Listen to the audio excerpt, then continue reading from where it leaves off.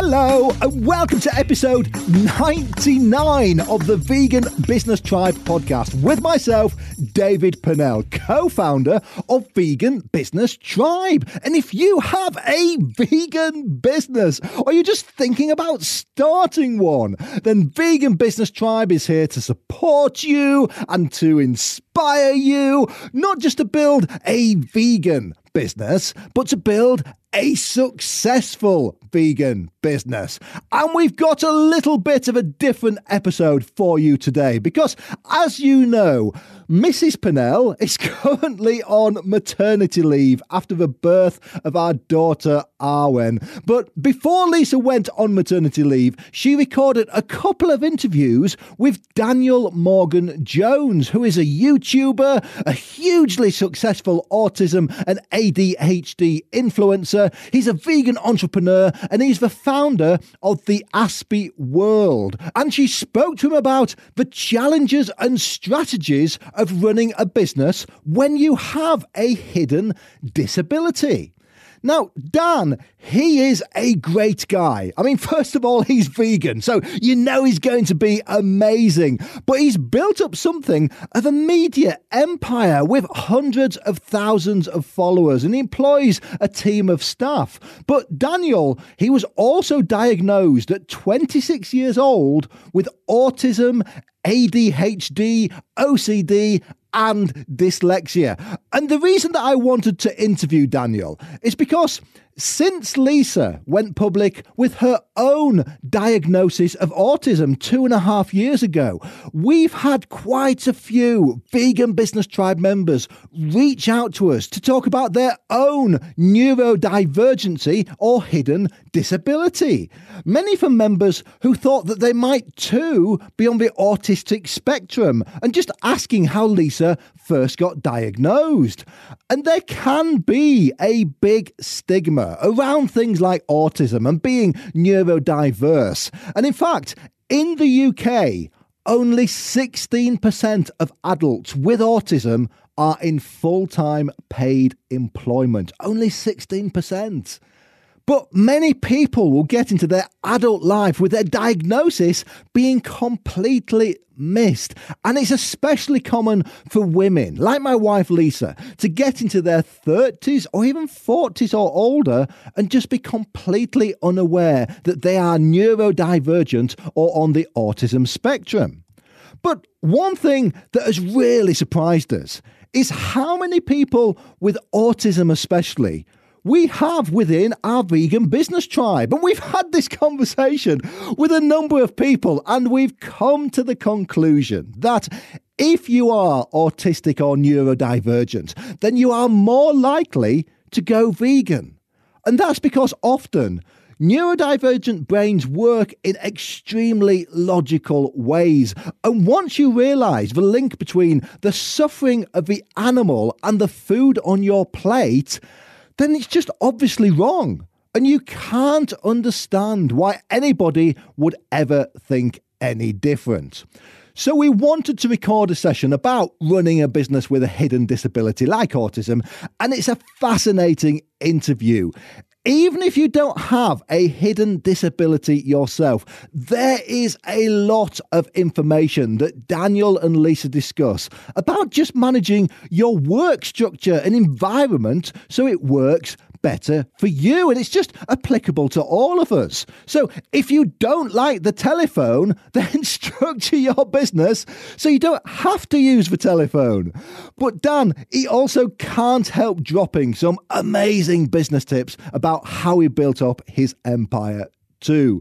And you can also find the video version of this interview in our masterclasses section of the Vegan Business Academy. But Lisa also recorded a second and longer interview with Daniel that we'll be releasing next week in our academy about how he actually built his massive online following. I mean, he has hundreds of thousands of followers. He's got 400,000 YouTube subscribers, 500,000 TikTok likes, and he goes into real technical detail of how he did it. And Vegan Business Tribe members can watch out for that in our academy in the next week or so. So, in a moment, I'll hand over to my wonderful wife, Lisa, who, as I said, recorded this just before she went on maternity leave. But before I do, if you listened to the last episode, you will know that very excitedly, we now have sponsors for this podcast, and that feels weird because it's almost like we're a proper podcast or something. And our sponsors are the Vegan Publisher, Vegan Accountants, and our brand new sponsor, Mad Promotions. And I know that you are desperate to know exactly what these three amazing vegan companies do and how they can help you. And if you are a Vegan Business Tribe member, you likely already know these companies and you might even be working with them. So first, Mitali Depakatha from the Vegan Publisher. And if you've ever thought that you want to become a thought leader in your industry, then writing a book is one of the best ways to do it. And Mitali and her team, she can take you from zero to a fully published author in just a few weeks. Or you can join one of Mitali's support groups and use all of her amazing resources to walk you through the whole process of becoming a best-selling business author yourself. And you just need to find out more about Mitali and everything she does at theveganpublisher.com.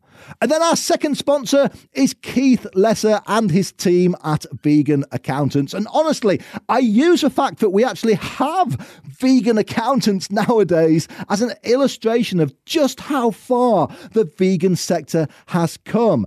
And full disclosure, Vegan Accountants, they are our accountants that I use here in the UK for all our various different business interests that we've got going on. So you might just be setting up a new limited company, or maybe your current accountants aren't really giving you much support. So just go to veganaccountants.co.uk to start a conversation with a firm of accountants that share your mission and ethics. And then finally, and I know it's like having an ad break this, isn't it? But our brand new sponsor who has just come on board this week is Karen Ridgers from Mad or Make a Difference Promotions, the vegan PR agency. And Karen, she is one of the most respected and well-connected PR experts in the vegan sector. And I know she'll be listening to this as well, so hopefully you're not too embarrassed by me saying that, Karen. But if you want to get in all the vegan news outlets, then she's been working with them for over 16 years. And Karen actually did the PR for our Vegan Business Tribe live event last year, and she got us absolutely everywhere. So if you want to get your vegan business in the news, then just set up a chat with Karen over on mad-promotions.com. Now, I feel like we're going to have to set these to music or something for the next episode, but seriously, we've been really selective in who we've taken on as sponsors. I know these companies, I know these people, and they are all trusted vegan businesses who share your ethics. So go check out the Vegan Publisher, Vegan Accountants, and Mad Promotions, and just let them know that you're a Vegan Business Tribe podcast listener. Okay, so that's quite enough now of me talking. So the next voice you're going to hear will be my wonderful wife, Lisa, as she interviews Daniel Morgan Jones, YouTuber, author, social campaigner, vegan, and the founder of the Aspie World, about running a business with a hidden disability. So I am joined today by Daniel Jones, the founder of the Aspie World, YouTuber and influencer, autistic advocate, public speaker, best-selling author and businessman. So thank you so much for joining me today, Daniel. How are you doing? Yeah, it's my pleasure. I'm good. Thank you so much. God, you make me sound really good in that intro, but... You're welcome. I've been working on it. Yeah. So in this session, we're going to be talking a bit about neurodiversity and the benefits of running your own business. And I know for me, I was diagnosed with autism like 2.5 years ago now, and it really helped me to understand myself a lot better. And so that our lovely audience can know where you're coming from too. What have you been diagnosed with and when? Sure. So I was diagnosed When I was 26, I was diagnosed with Asperger's syndrome, which is now just ASD. So Asperger's syndrome, ADHD, OCD, and dyslexia. So a nice whole host. But actually, I had a dyslexia diagnosis when I was about 15. So that wasn't. I do have an early, it was an earlier one. Yeah. Do you feel like kind of getting the ASD ones and things when you were 26 helped you to understand yourself a bit better as well? I mean, it definitely like it stopped me being so harsh on myself. You know what I mean? So like, because a lot of the time, you kind of because you feel so alienated in society, you kind of think that there's something wrong with you rather than there's something kind of something hanging about. There's something different about you. So rather than feeling like completely alienated, I feel like, okay, there's answers. So it was kind of a bit of a relief, really. Good. Yeah, I can completely understand that. I'm sure a lot of people who are watching this will as well. Thinking about the veganism aspect, just bringing that in for a moment as well. We've got a lot of neurodiversity within our community at Vegan Business Tribe, and I know that there are quite a few groups as well for kind of autistic vegans. So, do you think that there's some sort of link that might be there between autism and veganism, that maybe neurodivergent people seem more drawn towards veganism and the compassion aspect of it as well? Do you know? I think there's multiple things that come into it. I think one is there's an intellectual reason for being vegan. You know what I mean? And I'm not trying to put down on people who are not vegan, but I'm just trying to say that, for people, I'm a scientist, right? I'm a chemist, so I know where amino acids come from, and all 20 amino acids come from plants. So it's like if you want to build proteins, you need amino acids, right? So you don't really need to consume animals. So from a logical standpoint, a lot of autistic individuals will just see the logic in the fact that we don't really need meat. And then the other thing is, I think, you have things like animal therapy. So autistic people will do a lot of animal therapy, and you'll have therapeutic animals like, dogs and cats or whatever, who are like service animals for people on the autism spectrum. So I think you grow to have a different appreciation for animals when you're using them to help with things like neurodiversity. So then you kind of step back a bit and go, maybe I shouldn't be eating animals, because it's weird, isn't it? Like, hey, here's Molly, she's one of our therapy cows, and she'll be burgers soon. It's like it's not a good thing. You don't want to be telling people that, right? So I think there's a link there, but there's also kind of like forced biological links, right? So with like gut health and dairy free and things like that. So a lot of autistic people will be sensitive to dairy, so then they kind of will go away from dairy, and then that kind of opens up a whole world of like, okay, well, if I'm not having dairy, then why am I having the cow? You know what I mean? Or why am I eating chicken? It's like weird, isn't it? And so I think it kind of like it opens your mind a bit more to different things because you're susceptible to other things. You know what I mean? Yeah, that makes complete sense. So I think moving on to the business aspect of it now, did you always know you wanted to run your own business? Was that a goal of yours?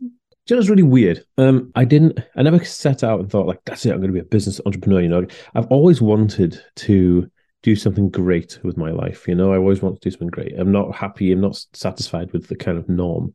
And so I knew that in order to do something great, you have to work for yourself, because the only way you're going to be able to accumulate wealth in terms of time is to work for yourself. And so, okay, I'll start a business. So I always wanted to kind of do something big, but I had not like an epiphany, but when I was about 20, I was about 25, and it was Christmas time, and I was like, do you know what? I'm sick of back to work on Monday, blah blah blah.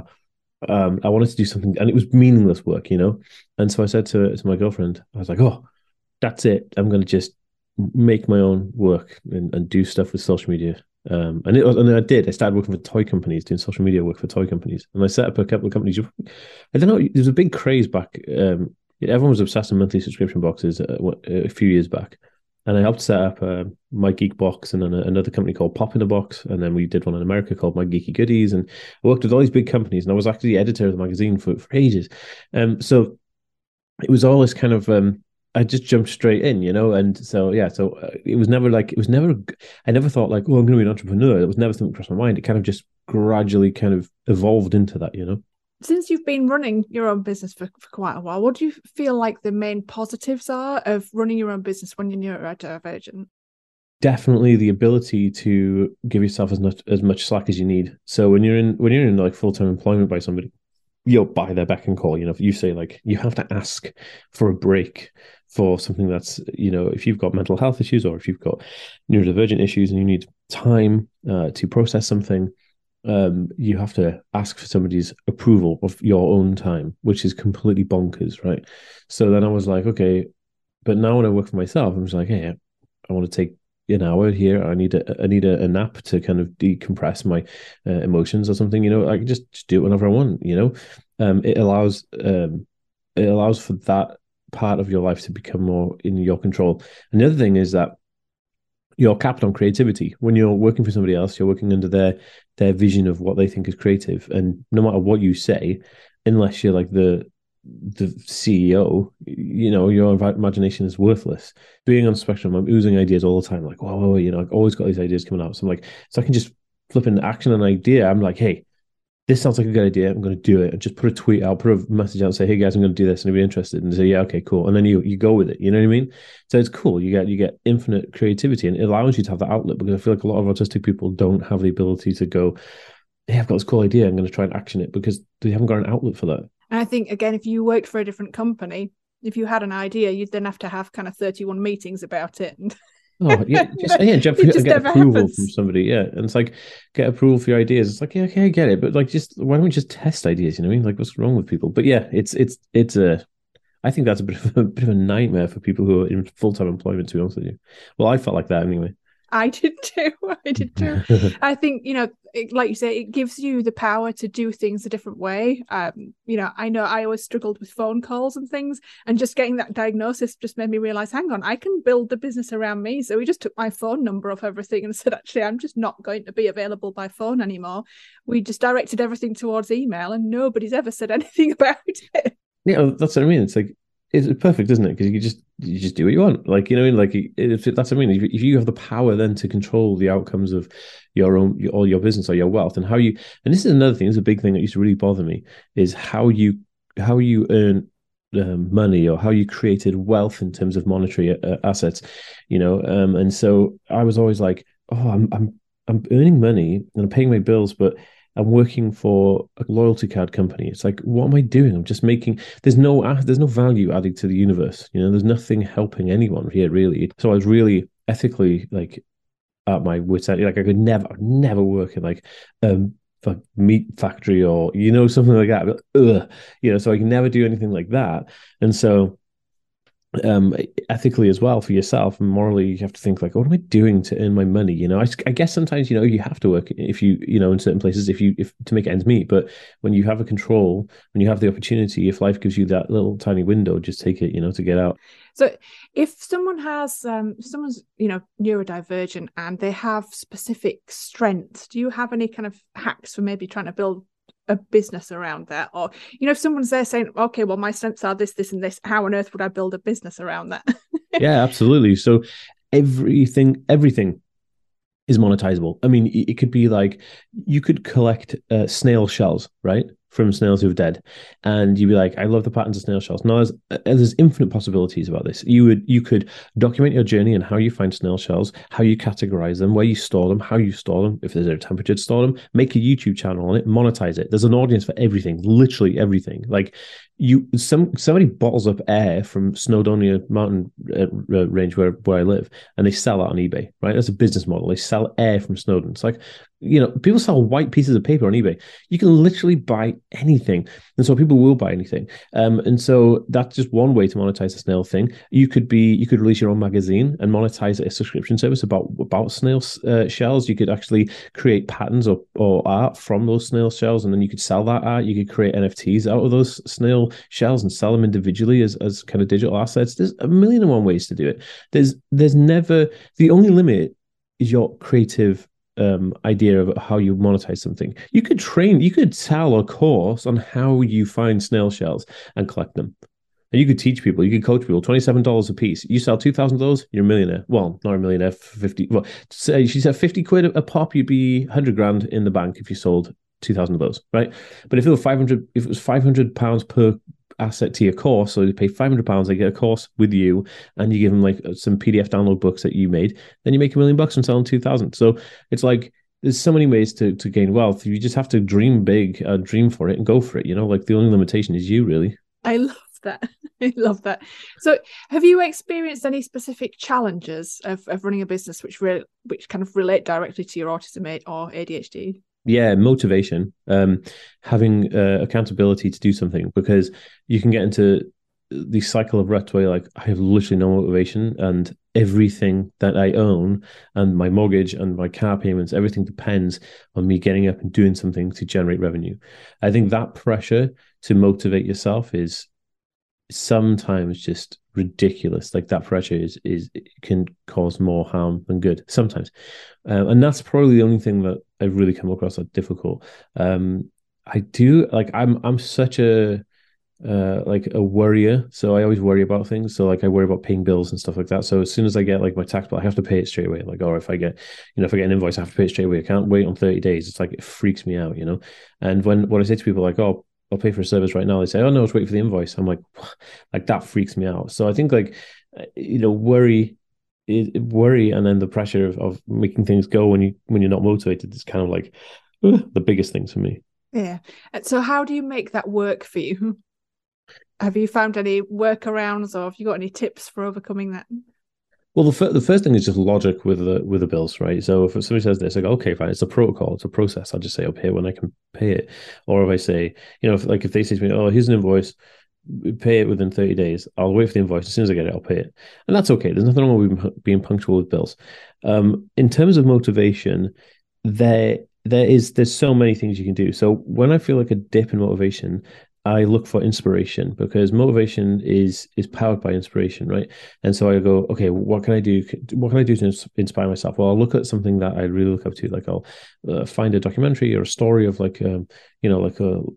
Recently, I had a proper motivational dip, so I looked at the Cuban Revolution with Che Guevara and Fidel Castro, and looking at how what was the energy around that, and I kind of like start like vibing with the energy of the people who wanted to make change in a socialist environment. And so that kind of thing drove me then to go, okay, I can make a change, I can do some stuff. So it's all about kind of like lighting a fire under your ass, really, to get you to do something, to get you to move. And how do you do that? Is you find something that really motivates you. Now, money can motivate people. There's nothing wrong with that. Since we live in a capitalist-based society, it has to, So maybe you could look at the prospect of sometimes saying like, well, if I did this, I could be, $1,000 better off by the end of the week, but I didn't do it. So this is what I'll do next week. You know what I mean? So it's kind of like just trying to find something that really kind of motivates you. Something that you feel quite positive about and that motivates you, and that you can really kind of tune into and use that, which is going to be different for different people, isn't it? Yeah, so it's figuring out what that is first to be able to make that work for you. Do you ever struggle from kind of overwhelm or autistic burnout? Oh, like flipping weekly, dude. So I get up at 6 o'clock with my son every day, and because he's an early riser, he's only 4. Bless him. So he gets up at like 6. So we get up at 6. We play for a little bit, but in between playing with him, I answer emails on my phone and I prep up my to-do list for the day. So I'm working pretty much from 6, and then I finish work probably about 9 o'clock, usually in the evening, every day. So I'm working completely all day, and I love that. I love my job. I love it. But what happens is the ADHD part of me and the focus of autism makes me want to go like, yeah, I want to do this. I want to do it all the time. And it's like, blah, blah, But then my body, my actual mental strain goes, doof. Dan, you can't keep going. It's like you need a break sometimes and all this stuff. And I never take breaks and stuff like that. I take holidays and things. And so I do get burnt out quite often. And so what I've had to do to try and overcome like burnout is I try to implement things during the day. Like, so yesterday I was like, oh, I'll go and see my parents for, I don't know, an hour or something. And then, I'll go skateboarding for 20 minutes, half an hour. And, if by doing small things like that, like during your day, you're able to break up the mental strain of the monotonous kind of like, which I don't like. I actually love that, but my body gets a kick in. So little things like that, like things that spark a little bit of joy, that are completely unrelated to your work, will really help. Because one of the traps I fall into is that, like, I love working out, but when I'm working out, I go running and I got like a gym in the house and stuff. But like I listen to audiobooks because I always want to learn. I have to learn, otherwise it gets me really depressed. I always have to listen to audiobooks no matter what I'm doing. But then I realized that like I'm still learning, I'm still giving myself mental strain, and the capacity or the bandwidth capacity is still getting stretched when I'm working out. So working out is good, but it's not good for that, So I need to do something completely different, like just skateboarding, or watching a couple episodes of Star Trek or something. You know what I mean? Like something completely out of the working kind of habit. Yeah, I completely get that. I think, again, I was only able to give myself permission, and that's a big thing of actually realizing you need to give yourself, and you can give yourself permission, you're your own boss, to be able to split your day up a little bit. And I sometimes kind of after lunch, so I'll take a lunch, I might watch something again so that I can zone out, and then I might go out for a walk as well at some point during the day, just to get that fresh air and just switch off from things. And I started listening to things like you did, and I was like, actually, this is now this is means I'm concentrating on something. Yeah. That's something that I just need to be in nature, and I just need to absorb that and just kind of reset myself. And that really, really helps. So yeah, figuring out things that can help you and give yourself permission to do them at various points during the day can really help that. Yeah, definitely. I think there's also a certain amount of guilt that comes into things as well. Like sometimes I feel like, I should, like, I have a hard time relaxing just in general. So like people say like, oh, you should relax, chill out. Like I don't drink alcohol or anything. I'm straight edge. So like I've got the tattoos here. So like I'm teetotal, 14 years now. So that's kind of cool. The typical ways people relax, like, oh, have a beer, have a wine and put some music on, eat some nuts or whatever. Like that's not me, but I like to watch documentaries when I relax because again, I'm learning things. But then, because I have this kind of guilt, I feel like if I sit down and do nothing in silence, and this is the biggest issue I had with trying to meditate, right, is when I was doing nothing and meditating, I've had this guilt come over me saying, like, you just wasted an hour where you could have been doing something very productive. Very much so. And I get this overwhelming guilt, like, oh, and so I have to like do things, That's why I really prefer like Tai Chi and Qigong, because like, although they are relaxing and they are good, they're also, you're practicing, you're creating something, and you're building up energy to kind of go and do something else. So it's kind of like I'm always in this constant battle of like, got to do something really productive and really need to relax, or I'm going to just literally drop dead, So it's kind of like, how do I balance this? And I think a lot of people on the spectrum deal with this as well. Yeah. I know that I've been my own worst enemy with that as well. Me and my to-do list. Oh, I like lists because it keeps me organized. Yeah. But I've been told before, you're the most organized person I know. It's like, well, no, it's just I know I'm incredibly unorganized if I don't have lists, and I forget things. So I have to make lists. And so my whole life ends up being based around my lists, including lists for personal things that are just in my head, as well as work lists that are elsewhere. And then I think I'm always like, once I get to the end of this list, then I can do this, or I can take a day off, or I can just relax. And it never gets there. And my husband, David, he's like, just forget the list. And sometimes I need to be told, just put the list away for a day, forget you've got a list, which is really hard. It is hard because your list grows, isn't it? Like no matter how much, like, you'll say, I want to do these things on the list, but then more things add to the list that go above those things. So then it just like, it never ends.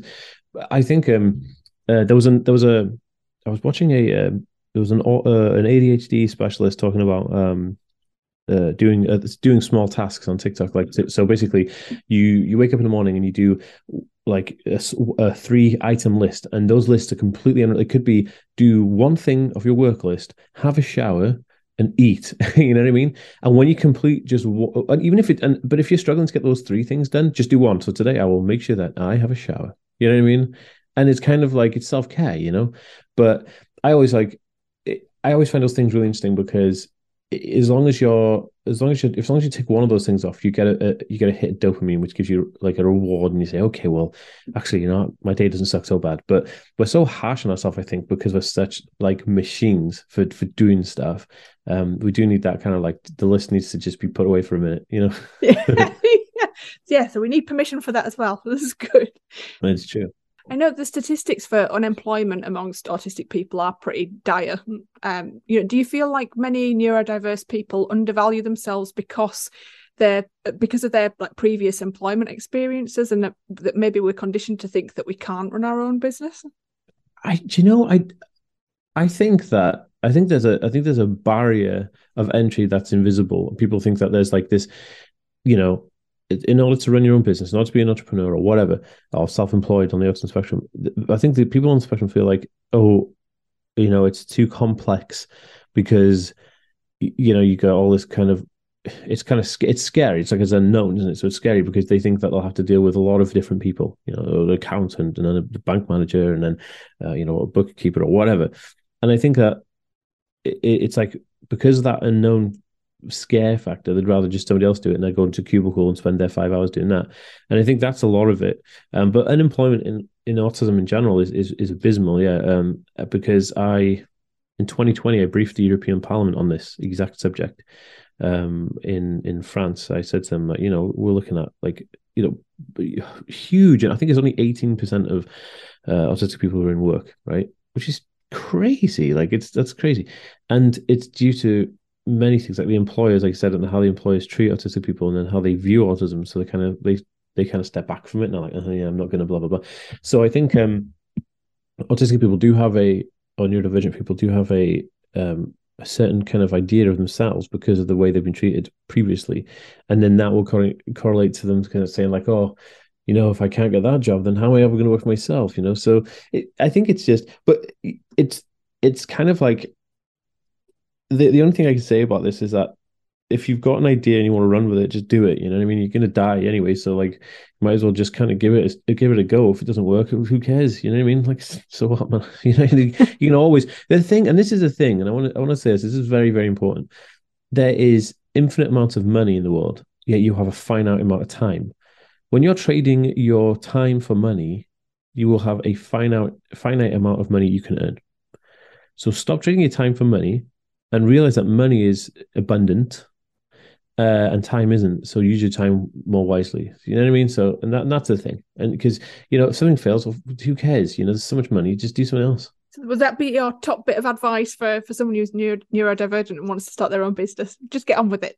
100%. Yeah, just get on with it, man. just get on with it. What are you doing? Just put down the comic books or whatever, and just get straight to the. Get straight to it, because it's true. Like, procrastination is going to kill you. You know what I mean? That's it. So just do it, man. And there's no time like right now to go and do something. We have, and that's another thing. You got to think about business. Like, our grandparents would be like, or our great grandparents, if they wanted to open up a store, right, in I don't know, the 1950s, they'd have to go around with flyers, begging people to listen to them. They'd have to get flyers printed. They'd have to rent a store. They'd have to put the stuff in the store. They'd have to find money from someone to produce the products. But dude, you can drop ship, right? Build a huge audience on Facebook and Instagram for free, drop ship like a mofo, and literally make a ton of money. Dude, you can go on Facebook Marketplace right now, collect stuff in your local area for free, furniture, whatever you want, put it on eBay and sell it. You know what I mean? So it's never been a more abundant time to make money, and there's nothing holding somebody back. And this is the other thing. If you feel like oh yeah, but somebody else is going to do it better than me, blah blah blah. Well, who cares? You got to try it. You know what I mean? Maybe you're the one who's going to do it better than somebody else. And there's a 400 to 1 chance, 400 trillion to 1 chance that you're going to be a human. That means that the odds of you being alive right now, 400 trillion to 1. So it's kind of pretty special. It's pretty amazing. If you're able to do that, I'm pretty sure you're able to start a business and make some money. You know what I mean? You're a human, for goodness sake. I love that. I think we're going to title this session that. Well, thank you so much, Daniel. So if someone wants to find out more about you or what you do, or to contact you, then where should they go? You can find me on any single social media network going, every single one I have. And you can DM me, comment, tweet, whatever you want, and I'll message you back.